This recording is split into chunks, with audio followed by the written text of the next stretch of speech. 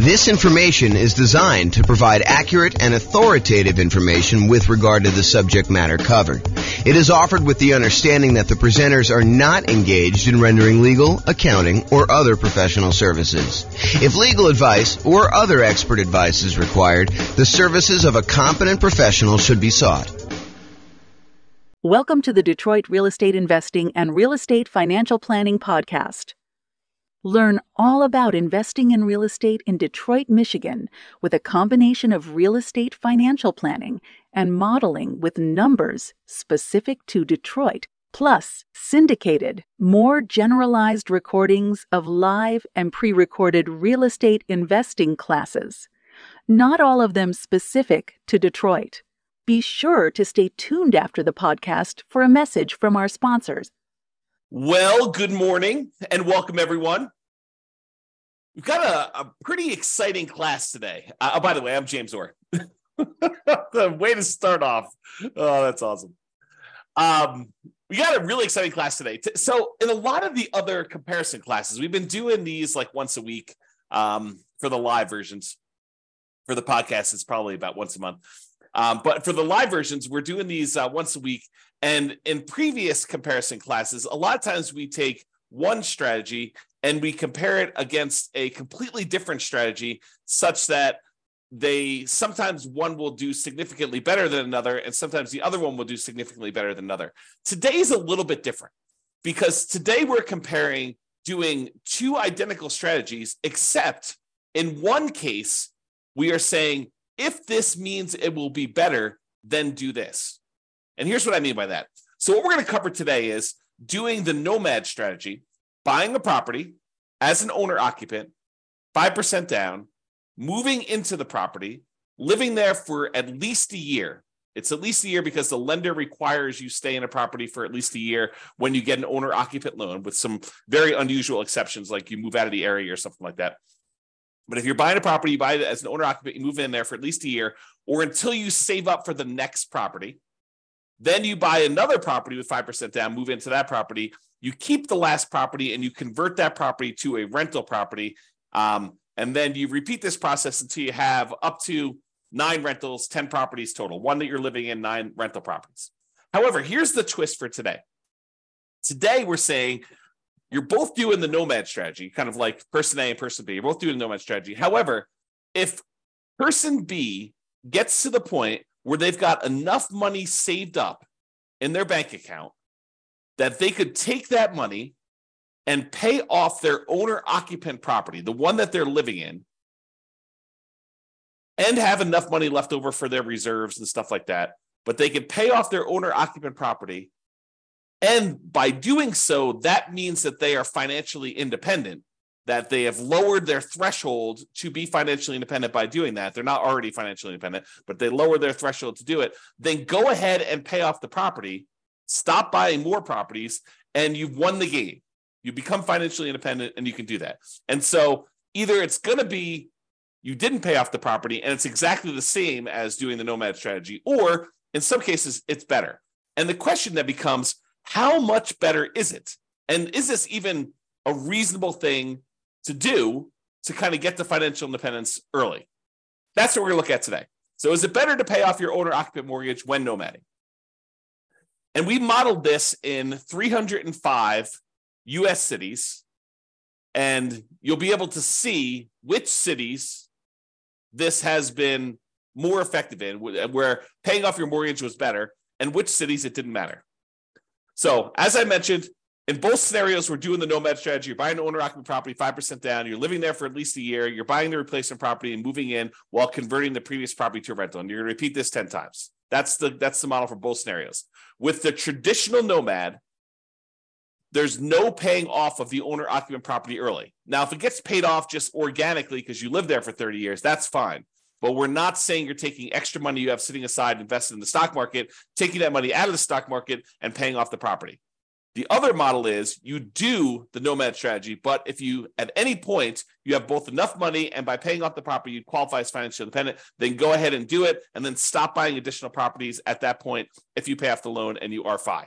Because I had some stuff where I was running this using the real estate financial planner software where you were paying off the mortgage And then the next month you'd be like, hey, well, now that I'm financially independent, why don't I go buy another property? And then you were no longer financially independent because you got a mortgage payment on your owner-occupant property. So we had to turn off buying additional properties when you do that. If you want to see the actual comparison, there's a URL on the screen. I'll put it in the show notes as well. But if you go there, you could actually see the kind of charts I'm about to show you, and you can kind of dig into it, mouse over them, see which cities are which, and do that. Okay, so I'll quickly recap what makes you financially independent. It is when your income from your investments exceeds your living expenses. And the income from your investments includes any net positive cash flow after all expenses from your rental property. So all the income from the rental, rent and any other income you're getting minus all the expenses, including vacancy, principal, taxes, principal, interest, taxes, PMI, insurance, maintenance, and management. So all income minus all expenses, any net positive cash flow after that, that counts as toward you being financially independent, plus any investments you have in the stock market or bonds or whatever else you have times a safe withdrawal rate. That also counts. Plus, if you have Social Security, which we didn't model in this case, that would count. Annuities would also count if you bought any of those. We don't have any of that in this modeling, and any pensions you have. So all those count toward being financially independent. And the key point here is why this matters as to whether or not you pay off your primary residence, your owner-occupant property that you're living in or not, is imagine for a minute that you are thinking to yourself, okay, I need $10,000 in order to be considered financially independent and to pay all my bills. All my bills includes, my medical insurance, my car payments, if you've got one of those, all the maintenance on your car, all the gas in your car, all the food, all that stuff, including the mortgage payment on your property, and taxes and insurance and maintenance and all that other stuff. So all of that you can afford to pay on $10,000 a month. Let's say as an example. But if you had paid off your mortgage and you no longer had let's just call it $2,000 principal and interest part of your payment, not the taxes, insurance, stuff like that, because you got that no matter what, but just the mortgage part of your payment, then you really don't need $10,000 a month to be financially independent. You really only need $8,000 a month at that time. And that's what we're saying. We're saying, look, if you can go pay off your primary residence, then you no longer need $10,000 a month to be financially independent. Now you only need $8,000 a month. And if that would, by paying off your mortgage, you get down where your other passive income we just talked about exceeds that $8,000 a month, then go ahead and do it. That's what we're saying here. Okay, so assumptions. Each city modeling uses the median home prices and the estimated rents on those properties. We did not apply any of our optimization strategies to improve cash flow. One of the things we're really big on, and we've covered a lot in previous classes and stuff like that, is the 88 different strategies to improve cash flow on rental properties. We did not optimize here. We're really just buying off-the-shelf properties that we didn't do a really great job of optimizing for. Now, the job income does vary based on what city you are, because if you made the same amount of money you did in Mobile, Alabama as you did in Los Angeles, and the prices of properties are very differently there, then it means that, in Mobile, you'd be crushing it, and in Los Angeles, you would not be. And so we really wanted to vary the incomes you earned in areas to match the price of houses so that you could do, a strategy there. So really, if you're in more expensive markets, you make more money, but that also means that you need to exceed that amount of money that you're making in order to be considered financially independent. So to those who we give extra stuff to, we also require more of them to be considered financially independent. Okay. We do start everybody with just enough money to make a 5% down payment on an owner-occupant property with some closing costs in their marketplace. So if the median price of homes in your marketplace is one price, then we make sure you have enough for 5% down and some closing costs so that you can buy a property there. So that means that everyone's not starting with the exact same amount of money. Okay. You're buying the owner-occupant properties with 5% down, and with Nomad, you keep moving out of the property and buying your next owner-occupant property. Now, when we do this, the interest rates when buying the owner-occupant properties, which is what we're doing here, is going to be 6.5% with 5% down. In addition to that, there is going to be private mortgage insurance because you're putting less than 20% down. And we do take that into account. Now, if they were buying rentals, which they're not, we would have assumed 7% for non-owner occupant properties with 20% down with no PMI. But we're not doing that in this particular case. We're also assuming that they're earning 7% per year in the stock market. And we modeled it out to 100 years just so that you could see the full length of all that stuff that you've got going on there. You can see all my assumptions in detail if you want to. You can go to realestatefinancialplanner.com/model and dig into your city and see the exact assumptions for your city in excruciating detail. There's a whole bunch of stuff there. Okay, so without any further delay, How big of a difference does paying off that mortgage make? Well, in 305 US cities, in 187 out of the 305, about 60% of the time, you would be financially independent faster if you paid off your owner-occupant property doing the nomad strategy. 60% of the time, you would be better off paying off that property. In 118 cities, it didn't make any difference at all. In other words, you never got an opportunity to pay off the property because it wouldn't have meant you did it any faster. It may still be fast because you're doing the nomad strategy, but it wasn't any faster for you to pay off the property. You would have been better off just kind of letting it go. You would have been financially independent in those cases.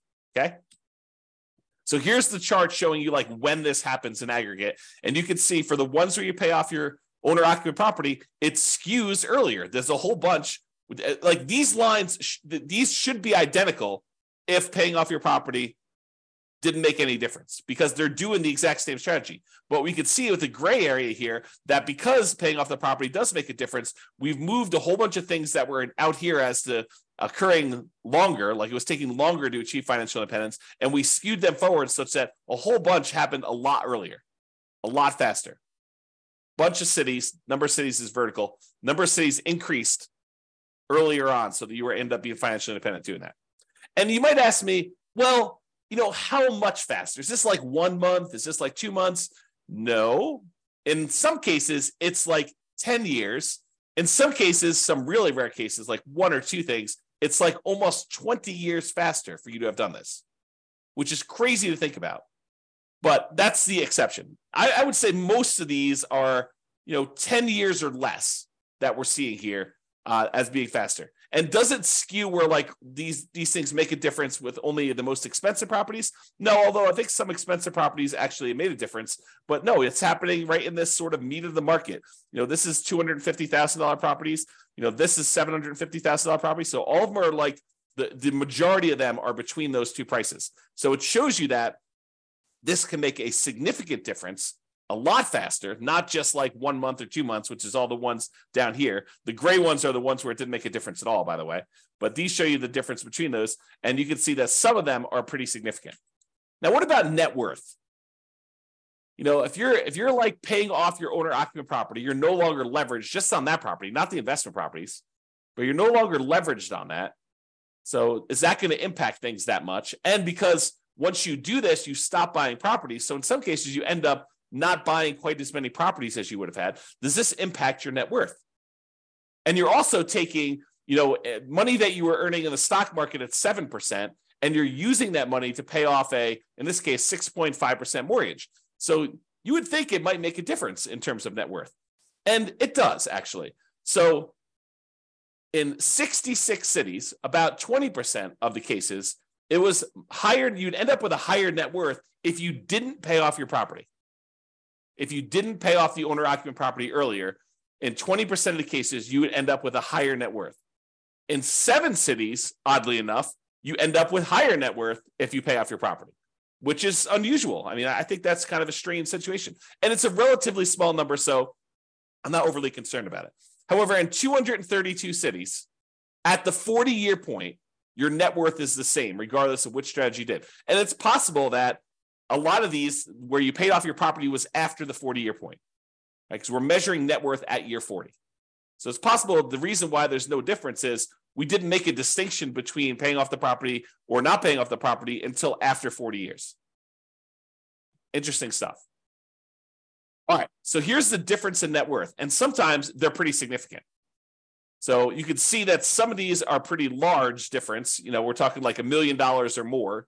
Probably, what is that? Maybe half a dozen, maybe a little bit more than that, 10 or so. But most of them are less than $1 million difference in net worth in year 40, which $1 million difference in year 40 is like $330,000 difference in today's dollars. Because remember, inflation is happening, and $1 million today is not like what $1 million was 40 years ago, and $1 million in 40 years from now is not like $1 million today. And so if you think about what $1 million 40 years from now will be, it's like $330,000 today at a 3% inflation rate. That's the conversion. It's about 1/3. All right. All right, so let's kind of summarize this. So I separated this page into the average, which is shown here, and the median, which is the next slide. And so average is you take up all the values for net worth, you add them all up, and you divide by the 305 cities that we're in. It shows you what the average net worth was for doing that at year 40. When we do median, we look at all of them stacked in order from smallest to largest. We look at the middlemost number. So from an average perspective, your average net worth was about $8.15 million if you did the baseline nomad and you didn't pay off your properties early. And if you did pay off your properties early, it's about 8.11. So it's a difference of about $50,000, which is about 0.6% better for you to have done the regular nomad model in terms of net worth. So I would say that's not that significant. It's not that significant of a penalty.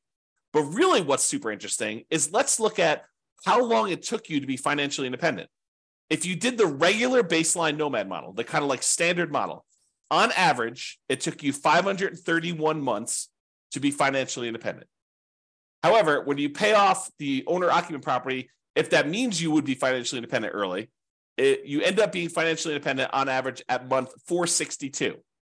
The difference is about 69 months or almost 6 years. 6 years would be 72 months. So it's like high 5 months, 5 years and 9 months faster on average for you to pay off your property early. So if you're in a market, you may want to think to yourself, hey, look, maybe I should be saving up some money on the side. And if I have enough money saved up on the side, maybe I should take that money and look at if paying off my property would allow me to be financially independent. That's something for you to consider because on average, it's like almost 6 years faster. On median, it's 5 years and 2 months faster. Still very significant. And the difference in net worth is only 1%. Plus, by paying off your owner-occupant property, it makes you a little bit more rent resilient, a little bit more price resilient. Rent resiliency is how far rents can drop before you have negative cash flow. Price resiliency is how far prices can drop before you have negative equity.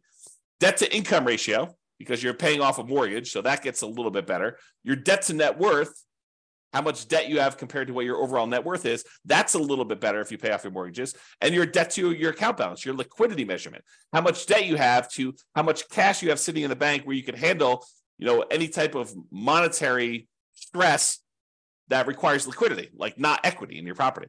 So in all those measures, it's actually a little bit less risky. These are measures of risk. It's a little less risky for you to pay off your owner-occupant property. And you end up having slightly less in reserves because you're taking some of your reserve money and you're using that to pay off a property, which then goes into equity, and it's not as easily accessible. So that's the only area where it's higher risk for you to do that. Okay, and that's true both in the average and the median. It is less risky for you to pay off your owner-occupant property when you do that. Okay, so we've been primarily talking about doing this with the median property and what rent would be on that median property. Now, you could apply any of the 88 strategies that we have to improve cash flow on these in order to make your numbers better. Okay, we're basically using those numbers because I don't want to go and pick like the absolute best deal that you could find in a marketplace where not everybody could go and find those deals. Now, you should be able to, and you could do this, do better than what I'm suggesting. You should be able to go into your marketplace and do better than what I'm suggesting here because I'm not really picking great properties. Now, if you're an expert in your local market, which I am not, I'm not an expert in 305 real estate markets. I don't understand the nuances of all these different markets. I barely understand the nuances of the market I live in. But if you're an expert and you go look at the detailed analysis I've done for this or any of the other things in your marketplace, you're like, James, your numbers are off. Like, properties are more like this in this marketplace than with this rent. Let me know. I will go ahead and update the database, rerun all the scenarios, and then your marketplace will be correct. So just reach out to me via email. Go look at your stuff there and say, I think it's better if you do this. Now, what I don't want you to do is go in there and say, this one deal I found in the last 10 years, it was these numbers and it was amazing. I'm not trying to cherry pick the best case deals where only, a small, very, very small number of real estate investors could expect to achieve that. What I want the numbers where any real estate agent can go into the market and with the minimal amount of work, they could find these deals, right? At almost any given time, you can go into the MLS and find deals like this. That's what I want to use so that any investor in that market could expect to achieve those results. So reach out to me if you can do that. All right. So in conclusion, in our current market conditions, current prices, current interest rates, current rents, in 305 U.S. markets, using less than ideal median price and rent properties and paying off your owner-occupant mortgage only if it means achieving financial independence, that means that in about 60% of the cases, you would be better. It would be faster for you to be financially independent if you paid off that mortgage. However, you end up with a higher net worth in about 20% of the cities by not paying off your property faster, maybe continuing to buy properties and not stopping work. The market does matter, though. You'll not be able to improve your time to financial independence in every market doing this. You have to pick the one. You have to actually do the math and determine that. It is best if you look closer at your specific market and apply as many of the 88 cash flow improving strategies as practically possible to improve on your implementation of this, and then evaluate every 6 months, every 3 months, every year, and look at your situation and say, should I pay off my owner-occupant property now? Should I take any money I have and set aside? And in some cases, we even covered this today, but in some cases, you could go and sell a property, sell a rental property that maybe isn't cash flowing great, but has a lot of equity in it. Use those proceeds to pay off your owner-occupant or other investment properties. We'll do all this analysis as we do additional comparisons in the future. But you sometimes take a rental property that you have, sell that off, use the proceeds to either pay off your owner-occupant or use the proceeds in order to sell off any investment properties. And sometimes that will allow you to be financially independent. It's like all this modeling that we do so that we can test these situations for you and see what happens. That's all I got for you. I assume there's no questions. If there are, let me know. But thanks everybody for coming on, and I will see you all on the next video. Bye-bye for now. With home prices up, mortgage interest rates up, and rents up, but not quite enough to counteract the higher prices and interest rates, cash flow on rental properties in Detroit is harder than ever. Book a call with the Real Estate Financial Planner to apply our proprietary 88 strategies to improve cash flow on your rentals. See the show notes for a link to schedule your call and improve your cash flow today.